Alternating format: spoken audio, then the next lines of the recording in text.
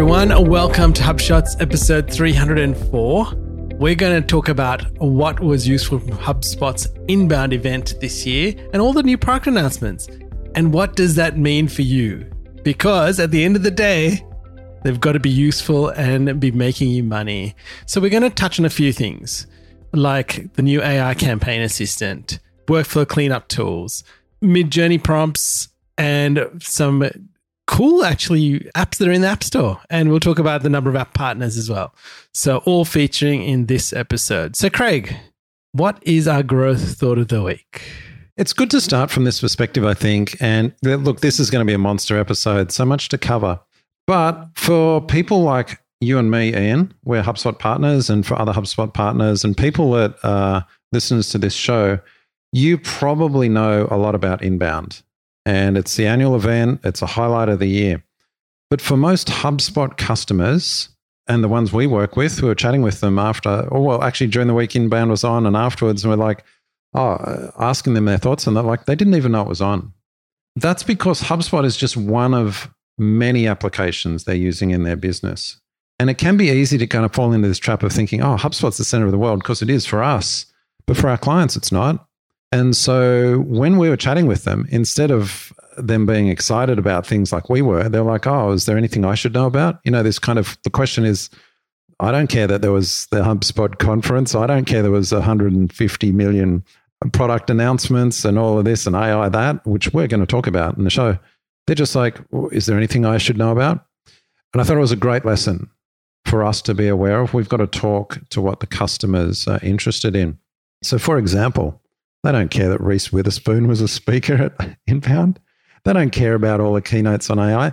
They actually don't really care what HubSpot refers to themselves. Are they a customer platform? Who cares? So I think that's the takeaway. Aim to provide value to your customers and help your customers provide value to their customers on their terms, not yours. Anyway, we've talked about this, and we've got a LinkedIn article as well where you can chat and join the discussion, maybe add a comment or two. But there were some interesting signposts, I think, because that's my experience talking with customers. Before I move on, Ian, what's been your experience chatting with customers in and around inbound? What was their, well, first of all, understanding of it and interest? It's been very similar. Or they went, it's not in Australia, so it's like extra effort for me to get there. And when I did get back and I was talking to customers, people did ask me, what did you learn and how can I apply it to my business? And I thought that was when I heard that, and then I was talking to you, I was like, hang on a second. They're all asking the same question. And people are busy, right? So I think people are really busy these days. They're not sitting and waiting for things to learn other things. They're just trying to get their own jobs done. What's been fascinating is actually demonstrating these things and also putting it into practice. And I think when we try things out, especially beta features sometimes, it doesn't crack up to everything that it looks like it is. But I think what I do discover, it's like they're happy to start somewhere and they're happy to carry on from that point, understanding that it is still being developed. So that's kind of a good thing. And I think people have got into that frame of mind of, I can start using something, I can learn, and I can progress with it, which I think is actually really nice. Yeah, we're going to talk about a few of them. For example, the prospecting tool you're going to chat about a little bit later in the show. That was a good announcement of sorts at the conference in terms of a product announcement, which does provide value for customers. But just going back a step, I like to look at inbound as a signpost for what HubSpot's hearing from their customers. So I've just talked about, and you've just talked about what we kind of hear from customers. They didn't even know it was an event. Well, what's HubSpot hearing from their customers? And here's another trap that you can fall into in your business. You assume that because you're doing something, that of course everyone's doing it. Let's chat about AI. Here's a simple example, ChatGPT or AI tools. Now, they're all throughout our business. I can't believe how quickly our team has just adopted everything, ChatGPT, Midjourney, all these AI tools, video, everything. It doesn't matter. It's all part of process. I love going into ChatGPT and seeing what people are prompting on, and it's just everywhere. And it's easy to think, of course, it's just we've taken to it so easily. Surely all companies are doing that. Well, no, here's where the HubSpot conference keynotes are really helpful, because all three mainly not so much the product announcements around trends. They were talking about AI on the product, but Dharmesh especially and Yamini also talking about AI and trends and almost trying to convince the audience that this was something they should be paying attention to and not to be fearful of it and how they can look at using it in their business. And I was like, I found this really strange. I'm like, that's great feedback because it means that what HubSpot's hearing is that this is new, it's unknown, people aren't embracing it. And therefore I don't want to use the word dumb it down because it's not as though people are not intelligent. It's like what you said before. They're busy. They're overwhelmed. They've got work to do. They don't have the luxury of investigating a new AI tool or being across all the suite of AI options out there. And so HubSpot's bringing that in. They're making it as simple as possible to surface AI functionality in the product, but they're also talking about it at length in their keynotes and just kind of preparing people that this is the way forward. So I thought that was a really interesting signpost and also a reminder for us and for listeners. A lot of our listeners will be like us and they will be excited about HubSpot and they know AI. And then you fall into the trap of thinking your clients do too. Our job is really to help clients embrace that and use it to improve efficiency in their businesses. Do you feel a similar way from the keynotes? I mean, you were there, by the way. I should say I just watched the keynotes on YouTube. You were actually there. What was the vibe there in Boston? To be honest, Craig, it felt a bit like it used to feel. There were a lot less people this year.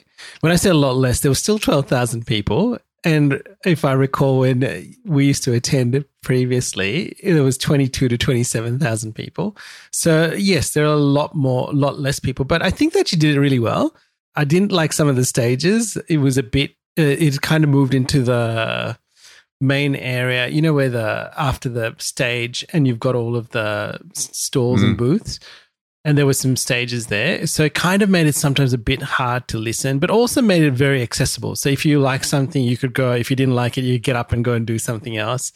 So in that perspective, it was well organized. Everything worked. They had a great pass system for exchanging details with people, which I thought was really efficient. Went into the app. You know, you could get the details. You didn't have to fluff around and figure out how am I going to communicate with this person if you liked them and you wanted to talk to them later. So that was really nice. People were happy to be there. They were, you know, what I really enjoyed was meeting everyone, was meeting people that I haven't seen for a long time, some new friends, people I've only seen online from having new relationships. And so I think that was like if I think back and I go, what was the highlight? Like, yeah, there were keynotes and there were new features, but it was really the people and the differences they've made to me and to even to you, right? Like, so we'll talk about some of the people that we met as we go on. But I think that was the big thing. Like, I just loved hanging out with people and experiencing new things. So, yeah. Yeah, really good. I saw a lot of it on LinkedIn. And by the way, listeners will know I'm not on social much, but I'm really trying to get back into LinkedIn because it's actually really useful. I don't know if it's because Twitter has turned into a bit of a dumpster fire and everyone's moved over to LinkedIn, or maybe I just wasn't following the right people. But my LinkedIn feed has improved considerably. And I'm now actually spending LinkedIn. I'm actually getting value from it. And I follow a lot of HubSpot people now. And I was seeing some of the updates, a lot of excitement. And it was a strong community sense. Since died down a bit, I think, from after the conference. We're recording this in October now. So it's almost a month after the conference. So I really sensed that, even though I wasn't there, that sense of community. So I'm not surprised to hear you say that. And I guess people have come back or they've gone back home and they've thought about, well, how can I use this? What can I do? And they've just got back into their routine. Now, I did struggle coming back home because I went via the UK. And hey, guess what? I met Chris Mottram, our producer. And Chris, it was lovely having dinner with you. And believe it or not, listeners, 8 years after we start the podcast, we both happen to be not in our home countries, but in a different country. And we met each other and enjoyed a meal together. And you know what? It's like we knew each other for the last 8 years. And we were just talking as friends, talking about all different things. And I know Chris has listened to the podcast because he enjoyed talking about planes, cars, and all sorts of things. So it was fantastic. The night kind of, it disappeared very quickly. And before I think I knew it, it was close to midnight when we were going home. But it was so good. So Chris, thank you for being a part of the journey, being with us and taking an interest. And that was one of the big things, I think. When people take interest in others and they take interest in their business, the whole relationship transforms. And that's what I really enjoyed about it. All the people that I met at Inbound, they genuinely care about others. And I think that's what I would like to take away from here. Plus AI, right? So everything has AI in it. And that was a lot of discussion. I think, like you rightly said, Craig, people know that it's there. They just don't know how should we apply this and how do we make sense of it and how does it make our lives better. There was a really good, interesting quote from Dharmesh, who is the co-founder of HubSpot. And he said, yes, AI will take your job away, right? But really, you should actually have a better job because of AI and what's out there. So don't think of it as something that's terrible, but think of it something where you can like leapfrog to the next phase of your life. And I think that's a very good point. Like thinking like that can really push you further ahead. All right. A few final tidbits from HubSpot. I mean, this was kind of came out of the keynotes in some ways. Is HubSpot a customer platform? It's new messaging or wording. I think they're just testing. I think they are, Craig, because they mentioned a few times and I kind of perked my ear and I went, hang on, what was that? What did they just say? Customer platform? I think you're right. They are testing this because if you read their website and you'll see the show notes, listeners, if you haven't already subscribed to the show notes, you need to go and subscribe. You get all of this in your inbox, even if you don't listen. So well worth it. But you will see, we'll put the links to it. There's the messaging on the homepage and there's the messaging on an internal page that talks about something different. So I think they're in this transition. They're trying to figure out what they're doing. And this is clearly evident to see what's going to stick. So here are some other nuggets that listeners, you may not know. 25% of attendees were predominantly in a sales-related function, which means that 75% weren't. But in previous years, like Craig, we would have not seen a salesperson at Inbound, right? Well, I don't know, actually. I'm interested because Yamini, who I saw mention it in the keynote, she was very excited that 25% are sales. So it must be a significant increase. Correct. And what I thought was interesting about that was because then they talked extensively about the sales tools and all of that. And I'm like, yeah, but maybe that was to support the sales tools, Craig. Well, yeah, but it's like 75% of people aren't in sales. So anyway, interesting because there has been a big focus on sales lately, definitely. In That's the product. Right. Next thing that some people might not be aware of, there are like 1,500 apps and integrations available in the marketplace, which I think is phenomenal. I think we saw it start from like a handful and now 1,500. One thing that surprised me, actually it didn't surprise me, but I think it surprised me in hearing it from Andy Petrie, was there been 200 plus features that have been rolled out in HubSpot over the last year. And if I think at the rate of change that's taking place, it's becoming a bit like Google, isn't it, Craig? It's like you turn your head and before you know it, you've got a new change. But I think they're well managed. They've made it easy to join betas and stuff, which I think is fantastic. Yeah, look, a few comments on that. I've been surprised. Yeah, the rate of releases has been quite high velocity lately and high quality. We've said this a number of times on the show. I don't think I've had a bug lately. You know, I'm sure there's bugs there, but we're not really seeing many, even in the beta products. So it's high quality. They got their processes working. The only thing I'll mention is that the change is starting to affect the intuitiveness of the product. And I guess every product goes through this. They get to a size where they become massive and then, there's so many features and at some point it gets complicated to use. But just as a simple example, their new CTA tool, you compare that to the old, it was just so easy. Oh, right. Anyone could get started. Great, quick slide in form. This new CTA tool, wow, so complex. You've got to spend an hour or two getting up to speed and getting your head around it. And I'm still trying to figure it out, Craig. Yeah, and I'm like, is that where HubSpot's heading? Because to me, that feels like product rushed out, even though that took ages for them to, they announced that it took months for them to put it, and then it was beta, and then they're rolling it out, and then something's changed here. There's an intuitiveness and an ease of use that is being compromised, I feel, as part of this feature velocity rollout. So I'm slightly wary of that. And I'm slightly wary of how that affects customers because you've got this broad range. You've got people from free right up to enterprise. Enormously difficult job trying to be a product manager catering for that range of user. And there will be compromises, of course, but I'm just wary of what that's going to do and potentially alienate people just trying to get started with the platform. We'll see how it goes, but certainly can't deny they're rolling out features very quickly. And the final thing, I think they took a leaf out of Apple's playbook here, which was they had product stations where they had people from the product team or even product managers where you could go play with the product, talk to them, voice some of your concerns. Like in Australia, we're waiting for payments, which is now Commerce Hub. And I got an opportunity to go and play with that, talk to the people that were developing it, ask some hard questions. So that was really good. I think they used that really well in terms of perspective of A, seeing how people are using the product, and B, understanding what some of the limitations are that people often would come across. So, well, what's your thoughts on that Commerce Hub? Because I find that bizarre that they would make such an announcement around Commerce Hub when it's only available in the US. And payments itself was launched or announced at HubSpot, I think 2 years ago. I think it was longer, correct? Or maybe it's longer. We still can't get it in Australia. And I'm like, that's bizarre compared to most other software vendors. Apple launches something, you get it in Australia and a bunch of other countries. It's not.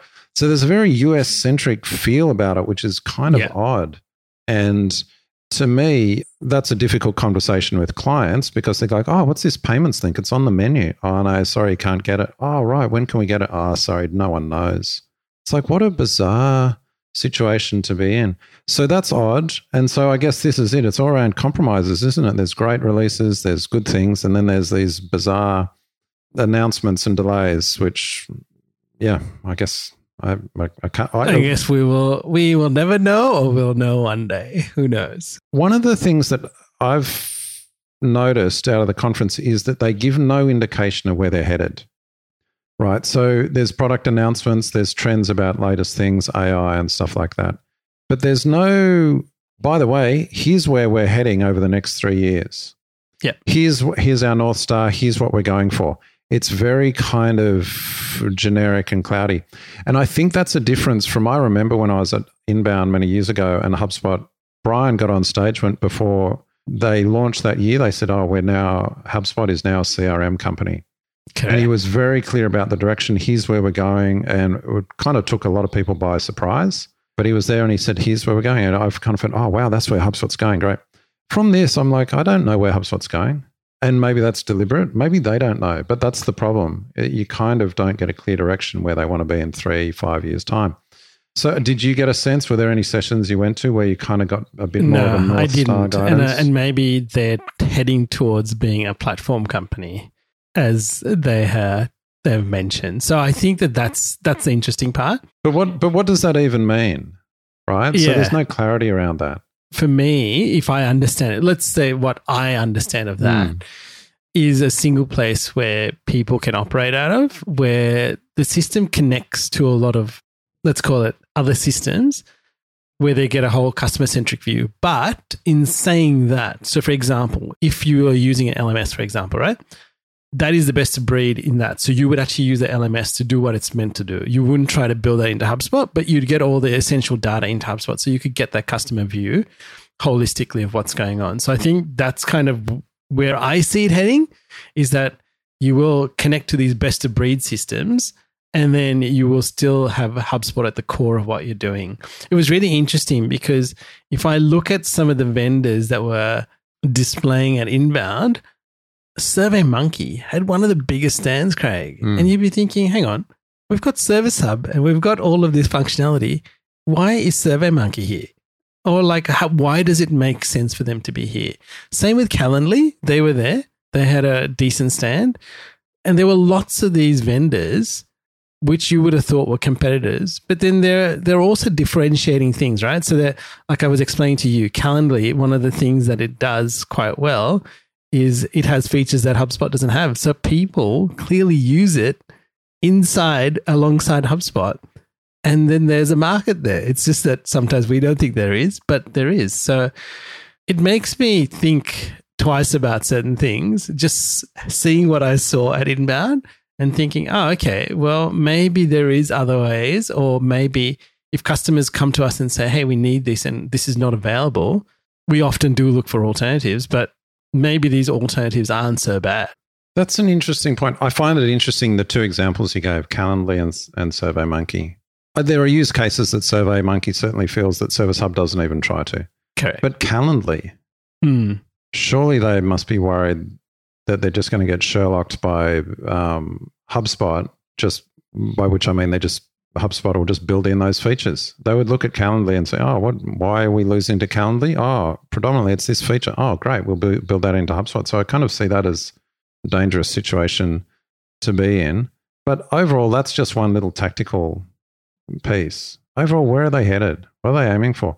And to me, it feels like on the outside, I'm sure they're very clear internally. So the only benefit or value to us talking about it here is because this is an outside perspective. To me, it feels like HubSpot is gunning for where Salesforce was 10 years ago, because everything you described there, all that platform, Salesforce had that. And I say, well, if that's what they're gunning for, okay, well, that's fine by me. At least there's some direction, but I don't know. And do you know what I mean, Ian? It doesn't feel clear. And so the problem with that, here's the problem that I see with that.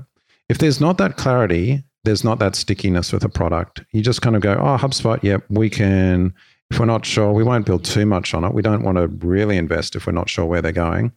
We'll keep it as a disposable platform. Sure, there's a lot of nice features, but we can replace it. And we've got clients doing this. They'll evaluate, we're going to reevaluate HubSpot in the next couple of years and see whether there's another platform that's better. And I'm like, wow, what about all this data? I'm like, that's okay.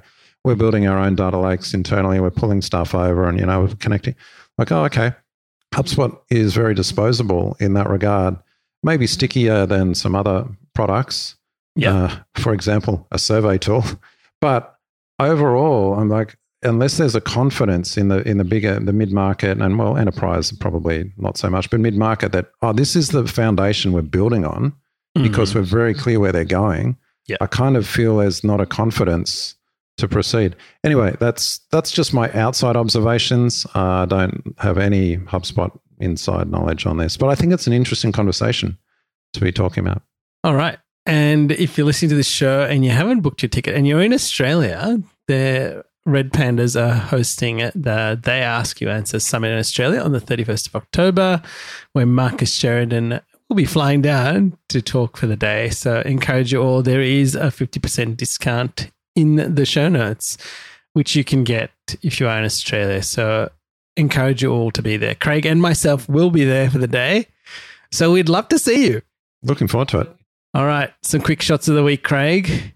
Leads prospecting in Workspace. So I've been testing this with a couple of customers. I know you've been using it too. And we've been showcasing it to customers and encouraging the sales teams to use it. So it seems to be pretty good so far. I mean, I'm enjoying it. Having to go, I think what's been the biggest thing, and someone made a comment to me today, is that, I can see everything in the one place. And when I heard that, I was like, okay, great. So, and it just made sense to them. They were like, I don't have to go to tasks and I don't have to go here. Like, this is so much better. I can see my calendar. There's some things that the AI has uncovered. I'll have a look at that. So it was really good. And even just simple things like, you haven't responded to this person. They've sent an email. You should respond to them. And when you respond, it disappears. It kind of disappears off that list of things to do. So it was really good. So that's one thing. So if you're not using it, enable the beta, go and use it. HubSpot AI, there was everything around that and AI baked into HubSpot. Actually, can I make a comment about that? So I think what I'm pleased to see is it's not just, look, we've put in a button that'll do some chat GPT calls for you. Set my description and all of that, here's some social thing. That's all there, but all that noise kind of stuff that's not particularly valuable, they're now expanding it to other things. So there's imagery. Great, we can do a bit of AI. Bang, create this image, put it in. Okay, awesome. But then we're starting to see the bits of it like with campaigns and building out things. So it's more about, okay, AI, and this is where they're going. So this is a signpost of where they're going in some ways. have a look at all the contacts that bought this particular product over the last year, analyze it all, build me out a campaign with some example messaging about how you'd talk to them. And in fact, looking at all their interactions, can you just build a persona profile based on those? These are all the kind of things that I imagine they're going. That's how AI is going to help, because it's going to pull all the data. Now, even when you look at ChatSpot, it's nowhere near there. I guess there's bits of it coming, but that's what I want to see.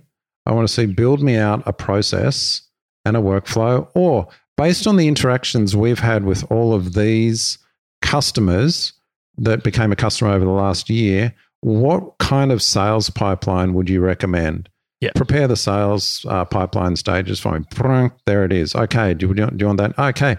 Next, what kind of collateral or sequences do you think we should do at each? Bang. That's the kind of stuff that they should be aiming for, and I'm assuming they are.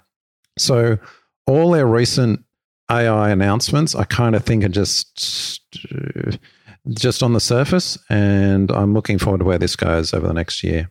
Yes. So I think one big thing to be aware of, and you just kind of prompted me, Craig, was people are using ChatGPT, for example, on data that's, a certain set of data, right?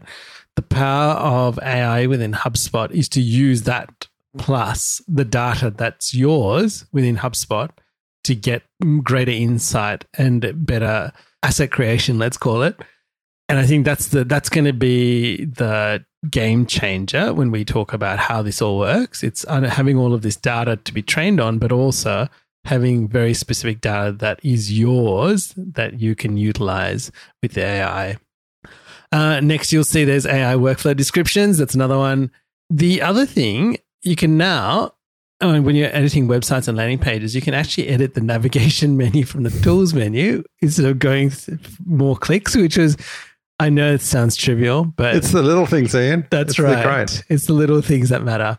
And then there are conditional logic on form submits. So that was really good. So, and encourage you all, we're actually posting to LinkedIn lots. So have a look at the HubSpot's LinkedIn page and the Zen LinkedIn page. And there are links in the show notes for that. Yeah, what we're trying to do that, and please go and follow our pages. Just lets us know that that's useful. But what we're trying to do is all these little quick tips, we're just going to put them on LinkedIn. Yeah. And I think there's a bit of a change in how we do this show. So we'd still do tips and things like that in the show, but a lot of them just quick that can be captured on LinkedIn and doing a podcast around them. And that might not be as much value as us talking maybe around larger pieces and how they fit in your overall picture of a company and how to use them. So we will talk more about strategy and what we're seeing clients use that they find useful. Yeah. All right. On to our marketing feature of the week. Again, featuring AI. And so this is the campaign assistant that they've released at Inbound. And it's basically a free AI marketing asset creator. So at the moment, it's doing landing pages, marketing emails, can write Google, Facebook, and LinkedIn ad copy. Instagram, it will roll out very shortly. Actually, it was interesting. At Inbound, when I tried this, LinkedIn wasn't there. I think I came back and it was there. So they are doing it bit by bit. Now, what is interesting, you have to create these individually. I put screenshots in here. I think when people heard about that, they thought, oh, great, I can create a campaign. I'll just tell it, I want to create a campaign to reach mums and dads who want to build a new house in Sydney, right? And then it'll go and create the landing page, the email copy. But that's not how it works, people. That's maybe how it's going to work. But currently, you essentially have to create these assets separately. So you got to create the landing, give it what you want from the landing page, the email copy, the social posts, the LinkedIn ads, etc. And this is a tool that's available to everybody, right? So you don't have to be a HubSpot user to actually do this. The benefit of a HubSpot user is it's a one-click button and straight into your HubSpot, right? Now, admittedly, with emails and landing pages, I think the template, it has a default template, so it's not fully there as yet. But you know what? It's a great start. Like if you can just click that button and it goes in there, you're ahead. And you'll see in our test, we've got a LinkedIn ad where it'll push it straight into the HubSpot ads tool in one click. So it saves you all of that mucking around. So well worth using it. It is getting better by the day. So I definitely encourage people, if you haven't looked at it, sign up and use it with your HubSpot login. All right, Craig, do you want to talk about the HubSpot sales feature of the week? Well, I think you alluded to this earlier, and the prospecting tool. It's one of those things that when you roll it out and you go, oh, what's this? Oh, okay, I get it straight away. And when you start talking about it with sales teams, like, oh, that's great. Yeah, that's what we want. Now, I'll just tell viewers, the screenshots we've got are from their demo. They're not from our or any customer's portal, because it would show things that, private. But it's a nice interface. They've taken the lead, I think, well, again, from Salesforce. There's this kind of sense of leads and contacts and separate. But that's okay, because I think that's the feedback they're getting. People have kind of been trained in the Salesforce world to want this kind of mini a subset of leads and how it's handled. So they're doing that without breaking the overall single contact and lifecycle stages. So it's quite nice. I think sales teams, bigger sales teams, more especially enterprise and mid-market, will love this kind of stuff. Pulls a whole bunch of things together, and based on these screenshots, you can then send, it's really, here's your work. It's about guiding salespeople to what to work on next, clearing their view of clutter. Now, one of the things that you and I have both loved is views on contacts. Yes. Oh, we can filter this down. And we are often surprised when we go and show this to clients who are heavy HubSpot users, and we're showing them views. We go, oh, how many views are you using? Oh, we don't really use them. We're like, what? Oh, yeah. And then we're talking about, like, I just want to see the contacts I've got to follow up. And they're doing all these kinds of things. Like the number of clients lately we've seen where they create a deal for a contact purely to say, this is the contact I need to follow up. Yeah. And we're like, why are you doing that? That's really inefficient.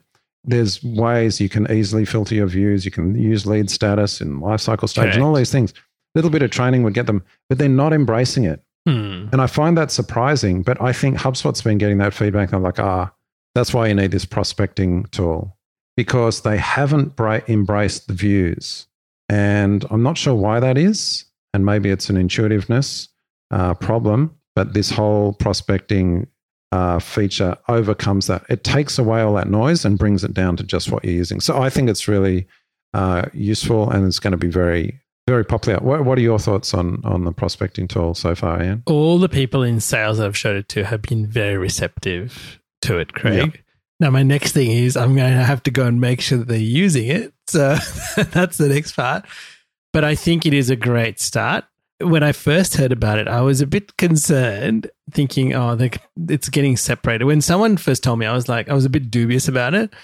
But now seeing how it's implemented, I think it has brought clarity to sales teams and just taking away that clutter and noise. So I do think it's going to just go from strength to strength from where it is now. Yep. So I agree. The product team that built this have obviously spoken with users, well, probably their own HubSpot sales reps, and really worked out, this is actually what's helpful. As opposed to sometimes we see features roll out and it's like, did the product team ever use this themselves? This is something they've definitely used. So, yeah. All right. What's a HubSpot workflow feature of the week, Craig? This is not new. It's a month or two old now. It's the workflow cleanup feature. Simple button that appears in workflows. If there's optimizations that HubSpot can make, that button will appear and then it'll just clean it up. So I'll give you a very simple example. Maybe all those old workflows, you had branches of branches. Do you remember back when branches only had two options? It was yes or no. There was no kind of multiple branches that you could have. So you'd have branch this and then from there's a branch under there and then under there's branch. Classic stuff that this just fixes. So that's a good example. Combine that up into one branch. Oh, beautiful. So it's a declutter button for your workflows. Our team have embraced it so much. I went looking for examples in our portal because I know they'd shared it on LinkedIn before. Couldn't find any because they've gone and cleaned up all the workflows. So, yeah, go and grab it. We do have an example on LinkedIn. You can jump and have a look. But, yeah, just try it out. It's great. Yeah. So I think behind that, Craig, is the AI running to actually decipher what can be cleaned up and what can be made better. So there's another thing that they've rolled out. So I think we're going to see more and more of this everywhere in the platform. All right. And now onto our CMS feature or hub feature of the week, Craig. And this was okay, I'll tell you where this conversation started. I was having my annual lobster roll in Boston, which is now very expensive, but it was thoroughly enjoyable. And I was sitting there and there were a couple of guys who were from another business. Actually, I think they were all on the marketing team. One was looking after social, one was looking after ads, one was looking after content, etc. And I was listening to their conversation. And towards the end of my meal, I started having, they asked me a question, then we started having a conversation. And this is where this thing came out of. So they were using HubSpot, right? And their website was on WordPress. They're obviously a decent sized business. They've got an IT team that manages the website. So they actually can't update it. Like I think they've got to put a change request in to update a website page. So things do take time. They can obviously publish social, run all of that stuff.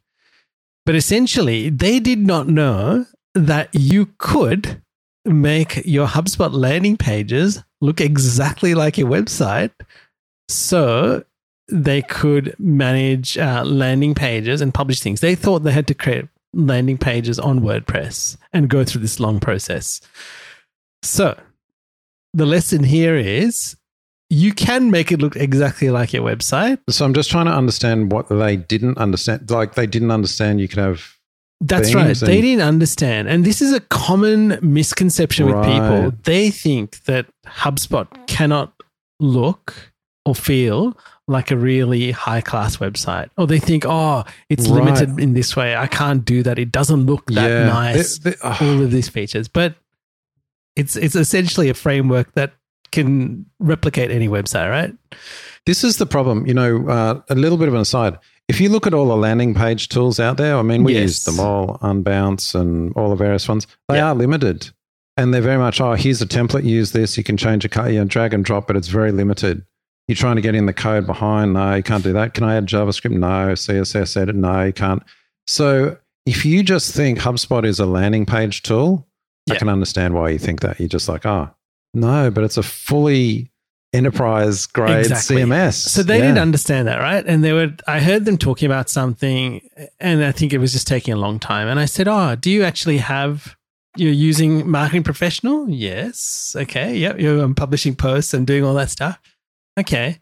Have you created a landing page? Nah, it doesn't look anything like. I'm like, is there a theme that's actually looks like your website? Oh, I don't know.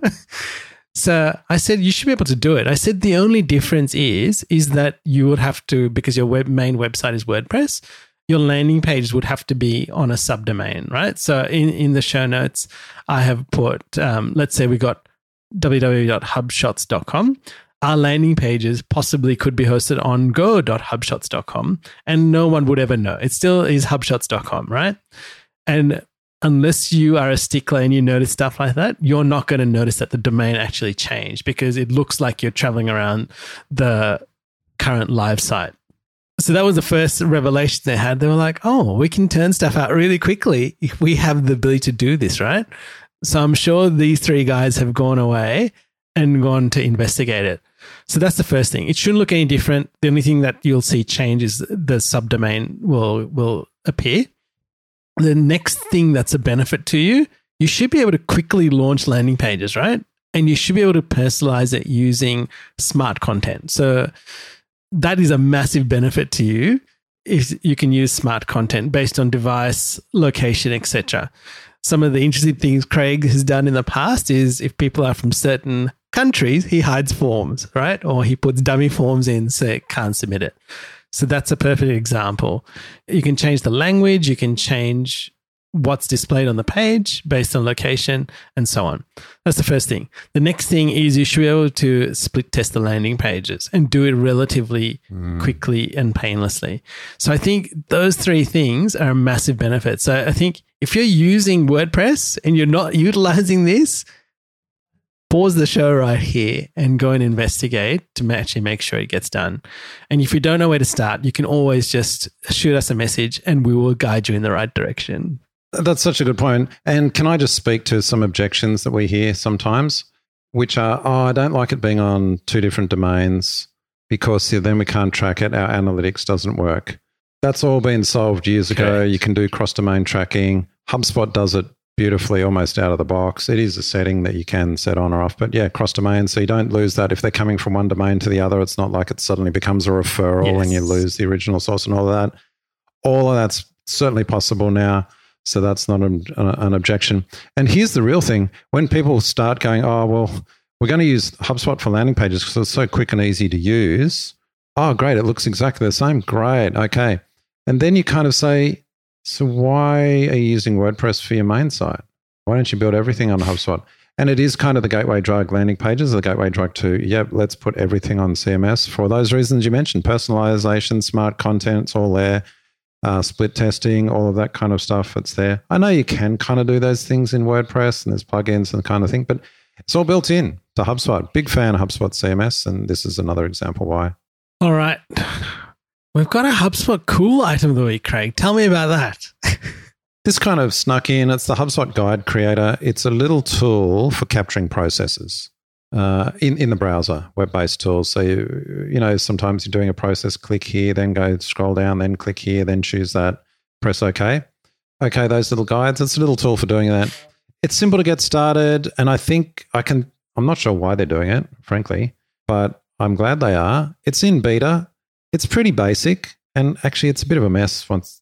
It's kind of confusing once you've recorded, like how do you share it? What do you do now? Like it's not, it's not production ready, I don't think, but it's a beta. And by the way, you're just limited to 10 guides per portal. It's a free tool. Yeah. Go and check it out. There's no downside to checking this out, and it's kind of nice.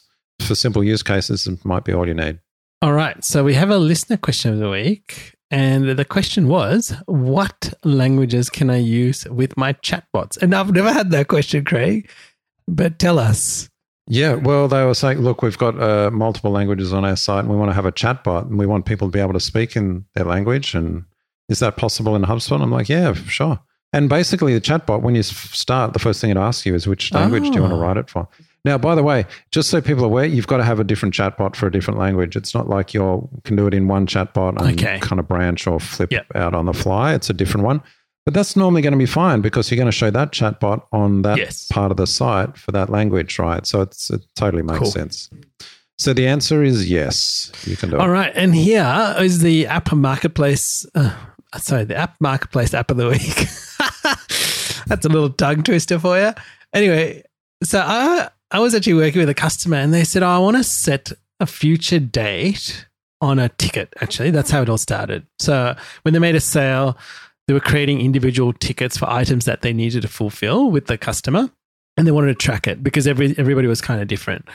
And they said, we need to set that date. And I'm like, okay.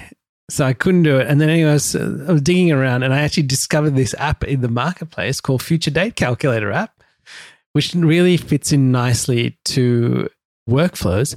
And it was so easy to use, Craig. I use it I've used it so much and installed it in a few different places now. And I'm really enjoying using it. So bravo to the guys who built that. It has made my life easier, but it's probably made lots of people's lives easier. I haven't used it myself, but when you showed me, I was like, oh, this is great. And I've shared it with the team. But it's free. And they've got a bunch of them, this particular company. All right. What's next, Craig? Adding emojis in record sections. You've put this as your Kaizen tip of the week. So incremental change, little good change or improvement. So got a screenshot here. We like putting little emojis into the record sections. Pretty easy to do when you're customizing a record and sections. You just paste in. Go over to getomoji.com or one of those sites. You did a great job of doing it, Craig. I just did one tile. You did all your tiles. I've done a bunch of them, yeah. All right. Okay, here we go. We've got the HubSpot's bogus tip of the week. Take it away, Craig. All right. Here's the question. How do you reduce your hard bounce rates? And this is important, first of all. Why is it important? Because when you send out email campaigns, HubSpot marketing email campaigns, HubSpot looks at your bounce rates and your spam rates and unsubscribe rates. And if they're too high, it can actually potentially get your account suspended. So based on percentage rates. Okay. So then the question is, well, how do you reduce your hard bounce rate? So I was chatting with Adam at FGM. Thanks for this one, Adam Down, a great friend of the show. And by the way, we caught up with him on Monday night. It was great for burgers. Anyway, I digress. But he was telling me, he's like, here's the crazy thing. do you know how to get your bounce rates down? You just send more emails. I'm like, oh, yeah. It's a percentage-based game, Yeah. right, Craig? It's a percentage thing. And so here's the thing with bounce rates. Let's say, and I'll just work through some quick numbers. Let's say 20%. Let's say 24% churn rate is the average for accounts. So let's say you've got 100 contacts, 24% churn rate. So that's about 24 contacts over 12 months. That's 2 per month. Okay. So if you're sending out to those 100 and 2 of them are bouncing, if you're sending every month, 2% bounce rate, acceptable. Let's say you send out quarterly, to those same 100 people. Well, 3 months later, there's probably 6 of them are gone. Oh, wow, that's 6% bounce rate. Your account's probably been flagged. So you see the numbers there. So it's crazy. What it's actually meaning is that you should be sending more emails, even if they're not more that often? relevant, just so that you keep these bounce rates, these percentages down. So you're kind of probably going to reduce quality, but you've reduced your chance of your account having issues. So I think that's crazy. That's why we've called it the bogus tip of the week, but it actually is, it's just a numbers game. And so that's how you keep going. What's the summary? Send more emails. So, Craig, do you think it's send more emails more often? So, if like frequent, yes, it's frequency, but not Frequency, even like, let's call it segmentation. It's actually just have a larger number that you're sending it to and do it more often. Yeah, well, if you just do the numbers, and let's say a typical churn rate is 20 to 30% per year. So based on those numbers, if you're not sending at least monthly to most of your database, you're really setting yourself up potentially for hitting bounce rate limits. And look, HubSpot's reasonable. It's not like they're ruthless, but you could potentially get, we've temporarily suspended your account because of such and such, because you just didn't send many emails last year. We didn't really have anything relevant to say. And there's lots of corporates that are like this. And so I think this is the problem. And I don't know what the solution is, but I think, from the HubSpot side, I see why they do it for email deliverability, but it's a silly solution to the problem. You know what, Craig? I actually listened to some training from somebody. I think they're in the US. Their agency, all they do is focus on email deliverability and improving that for people. So, yeah, how do they warm up the domain? They're talking about warming up the domain, possibly even having multiple domains that emails are getting sent from. So it was kind of interesting in that perspective to think that this is happening and then there are people purely focused on it. So I think something to be aware of, and thank you for highlighting it.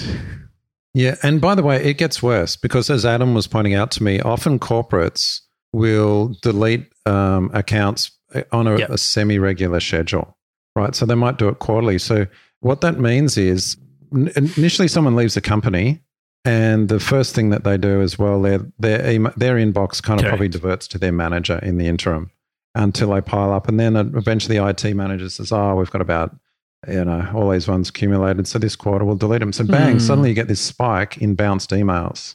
And so it's important that if you're over your database, you don't suddenly all those accounts. So if you've been doing it monthly, this one had culled a bunch then, and then next month I got them, so they don't accumulate. Yeah. You've got to think about this. And I know I've kind of labored the point here, but this has kind of been an eye-opener for me. Yeah. All right.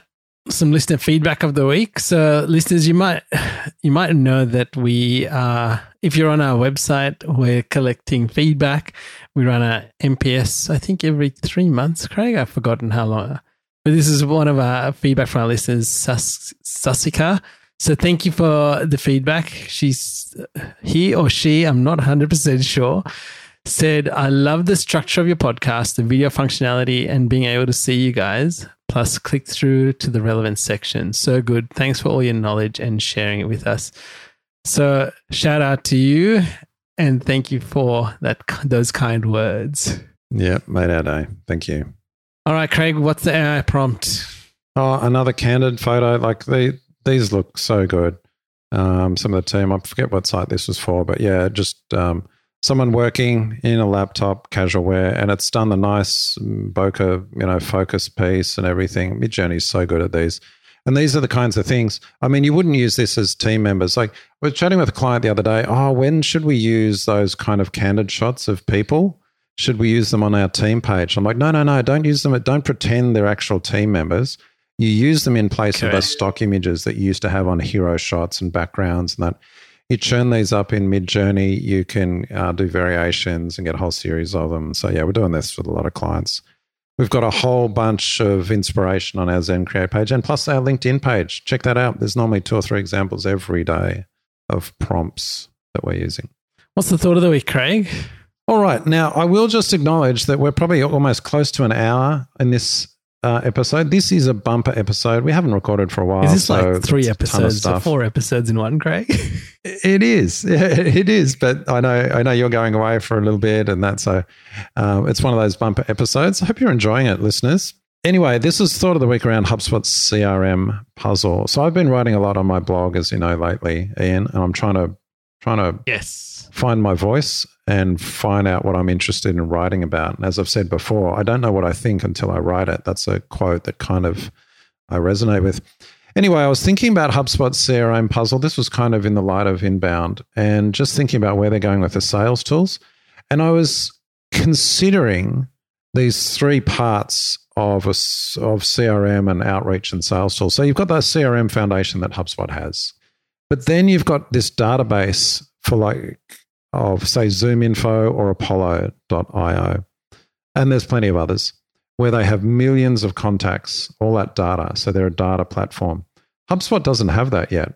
And so they'll integrate with any of these. You can integrate ZoomInfo with HubSpot and Apollo.io. So that's the second thing. So you've got CRM tools we've been looking at, but then you've got all this database of contacts potentially to buy leads from. You're essentially buying leads. And then you might import them into HubSpot and then you might do sequences or cold outreach to them. But then the third part is you've got engagement data.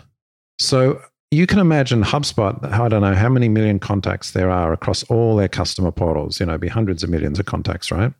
And HubSpot would have access to the engagement data of those contacts. They would know which contacts open emails, what their interests are, right?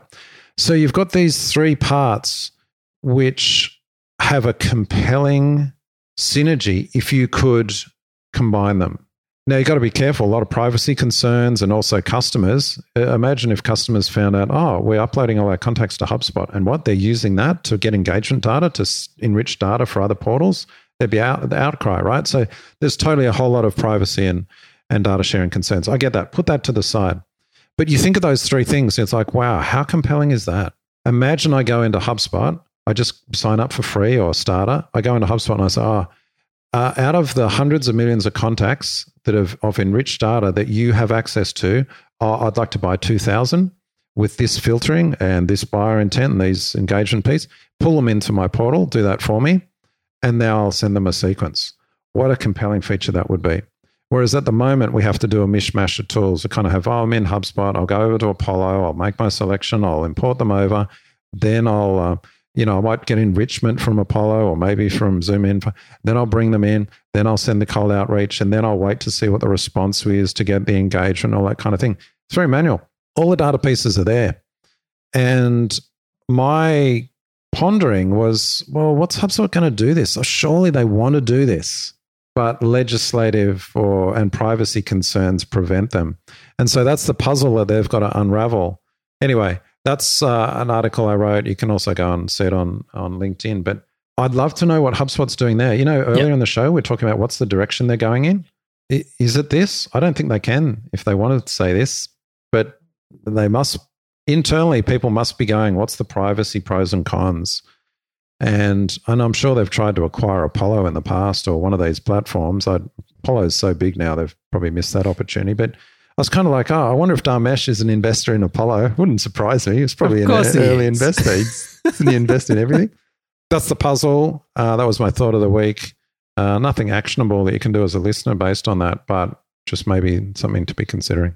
So I'll tell you one thing that I do notice, Craig, and I don't know whether this is sometimes when we put data in or contact has come in and it's obviously bounced somewhere else, right? Yeah. HubSpot knows that. So it actually says this contact. So it is aware, like it's somewhere in this ecosystem.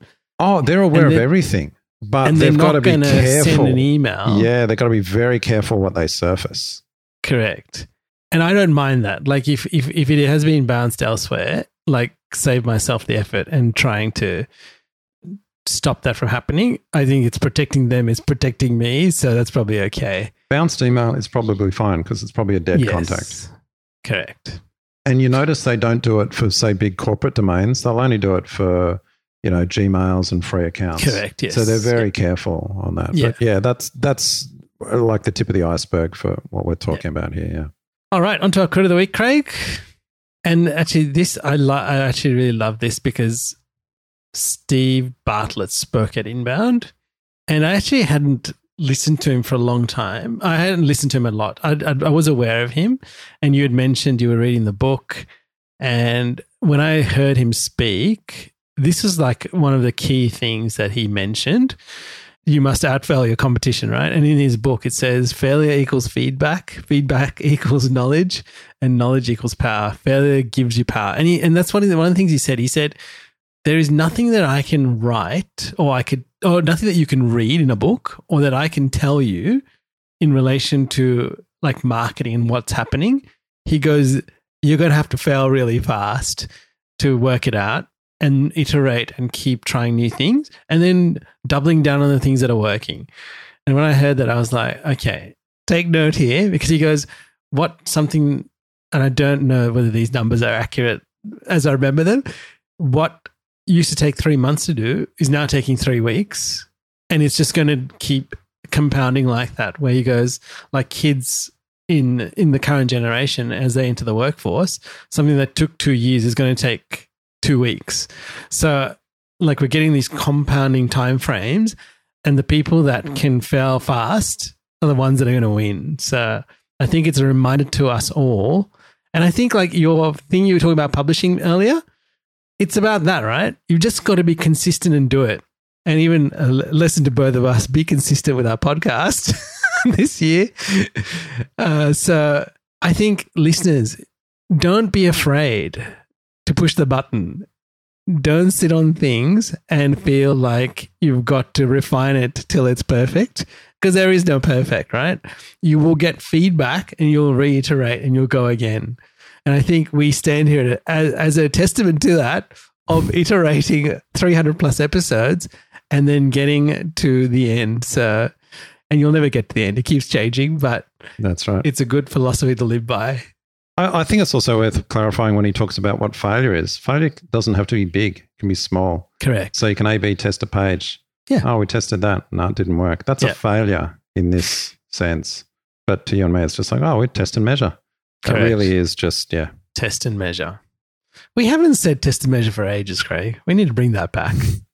Got to get it on the caps. The HubSpot's That's cap. right. Test and measure. Okay, there is some training, and this is about importing notes from one portal to another, and it is on the Zen knowledge base. Yeah, we did a big data migration, putting one portal to another. So there's a lot of things we learned along the way. So you can share in our learnings there. And it was well documented, Craig, because I went to it to go to read it, and I was like, "Oh, okay, I'll come back when I need this." But well done to you and the team for actually documenting it step by step and showing us what to do. But it was. They did a great job. And finally, listeners, if you have not used the HubSpot's framework, which funnily enough people are loving, and actually it's not funny. We all put a lot of work into it, especially you, Craig. So I want to acknowledge that. And it is constantly changing. We actually use it for all of our customers across our businesses. And if you want to use it, go for it. Just acknowledge us and also sign up, because there are updates that happen frequently. It's a bit like HubSpot. We keep updating it to make it current and relevant. So I encourage you to get it, print it up, stick it on the wall. It can be printed in A3 size, even bigger, I'm sure. And write on it, make it yours, and create that path ahead for your HubSpot, right? Like that's really what it's for. Bring clarity to this lots of stuff that's going on and see things change in your business and maximize your use of HubSpot. we're doing performance reviews in the company at the moment. We're chatting with today. And so we do one of the sections, performance review, is like, what's your current skills and what's your future skills? Where do you want to go to? And this wasn't the credit to the person. She said, oh, well, I kind of feel my current skill sets are stage 1 and 2 of the framework. And by the end of this year, I really want to get to stage 4 where I understand attribution. I'm like, wow, that's a great idea for planning your skills progress. Yes. She's newer in the business. And it's like, oh, great. And so I'm almost like, oh, yeah, this is an onboarding skills. It's not just a framework for clients on how you use HubSpot. It's a framework for how you train your HubSpot team. Anyway, Correct. Just another thought. I can't take credit for it. She did it. And, you can probably tell she's got a bright future ahead of her. Well, listeners, it's been great to be back. And again, we are on YouTube. So if you haven't looked at it, please go to our channel, like us on YouTube. You will see the shorts and the videos coming out. And again, connect with me on LinkedIn. Search for me and connect with me on LinkedIn. Craig, can they connect with you on LinkedIn too now that you're on there? Yep, I'm back on LinkedIn. Please connect. I check it every day now. Previously, I used to check it once every month or two. So, yeah, I'm back. So the one thing for this episode, please connect with myself and Craig on LinkedIn and tell us you listened to the episode. We'd love to hear from you, and we do appreciate all our listeners. So thank you very much. Well, Craig, until next time. Catch you later, Ian. Hey there, thanks for listening to this episode of HubShots. To get the latest show notes, HubSpot tips and marketing resources, sign up at HubShots.com. You can also book time with us to help you grow better with HubSpot.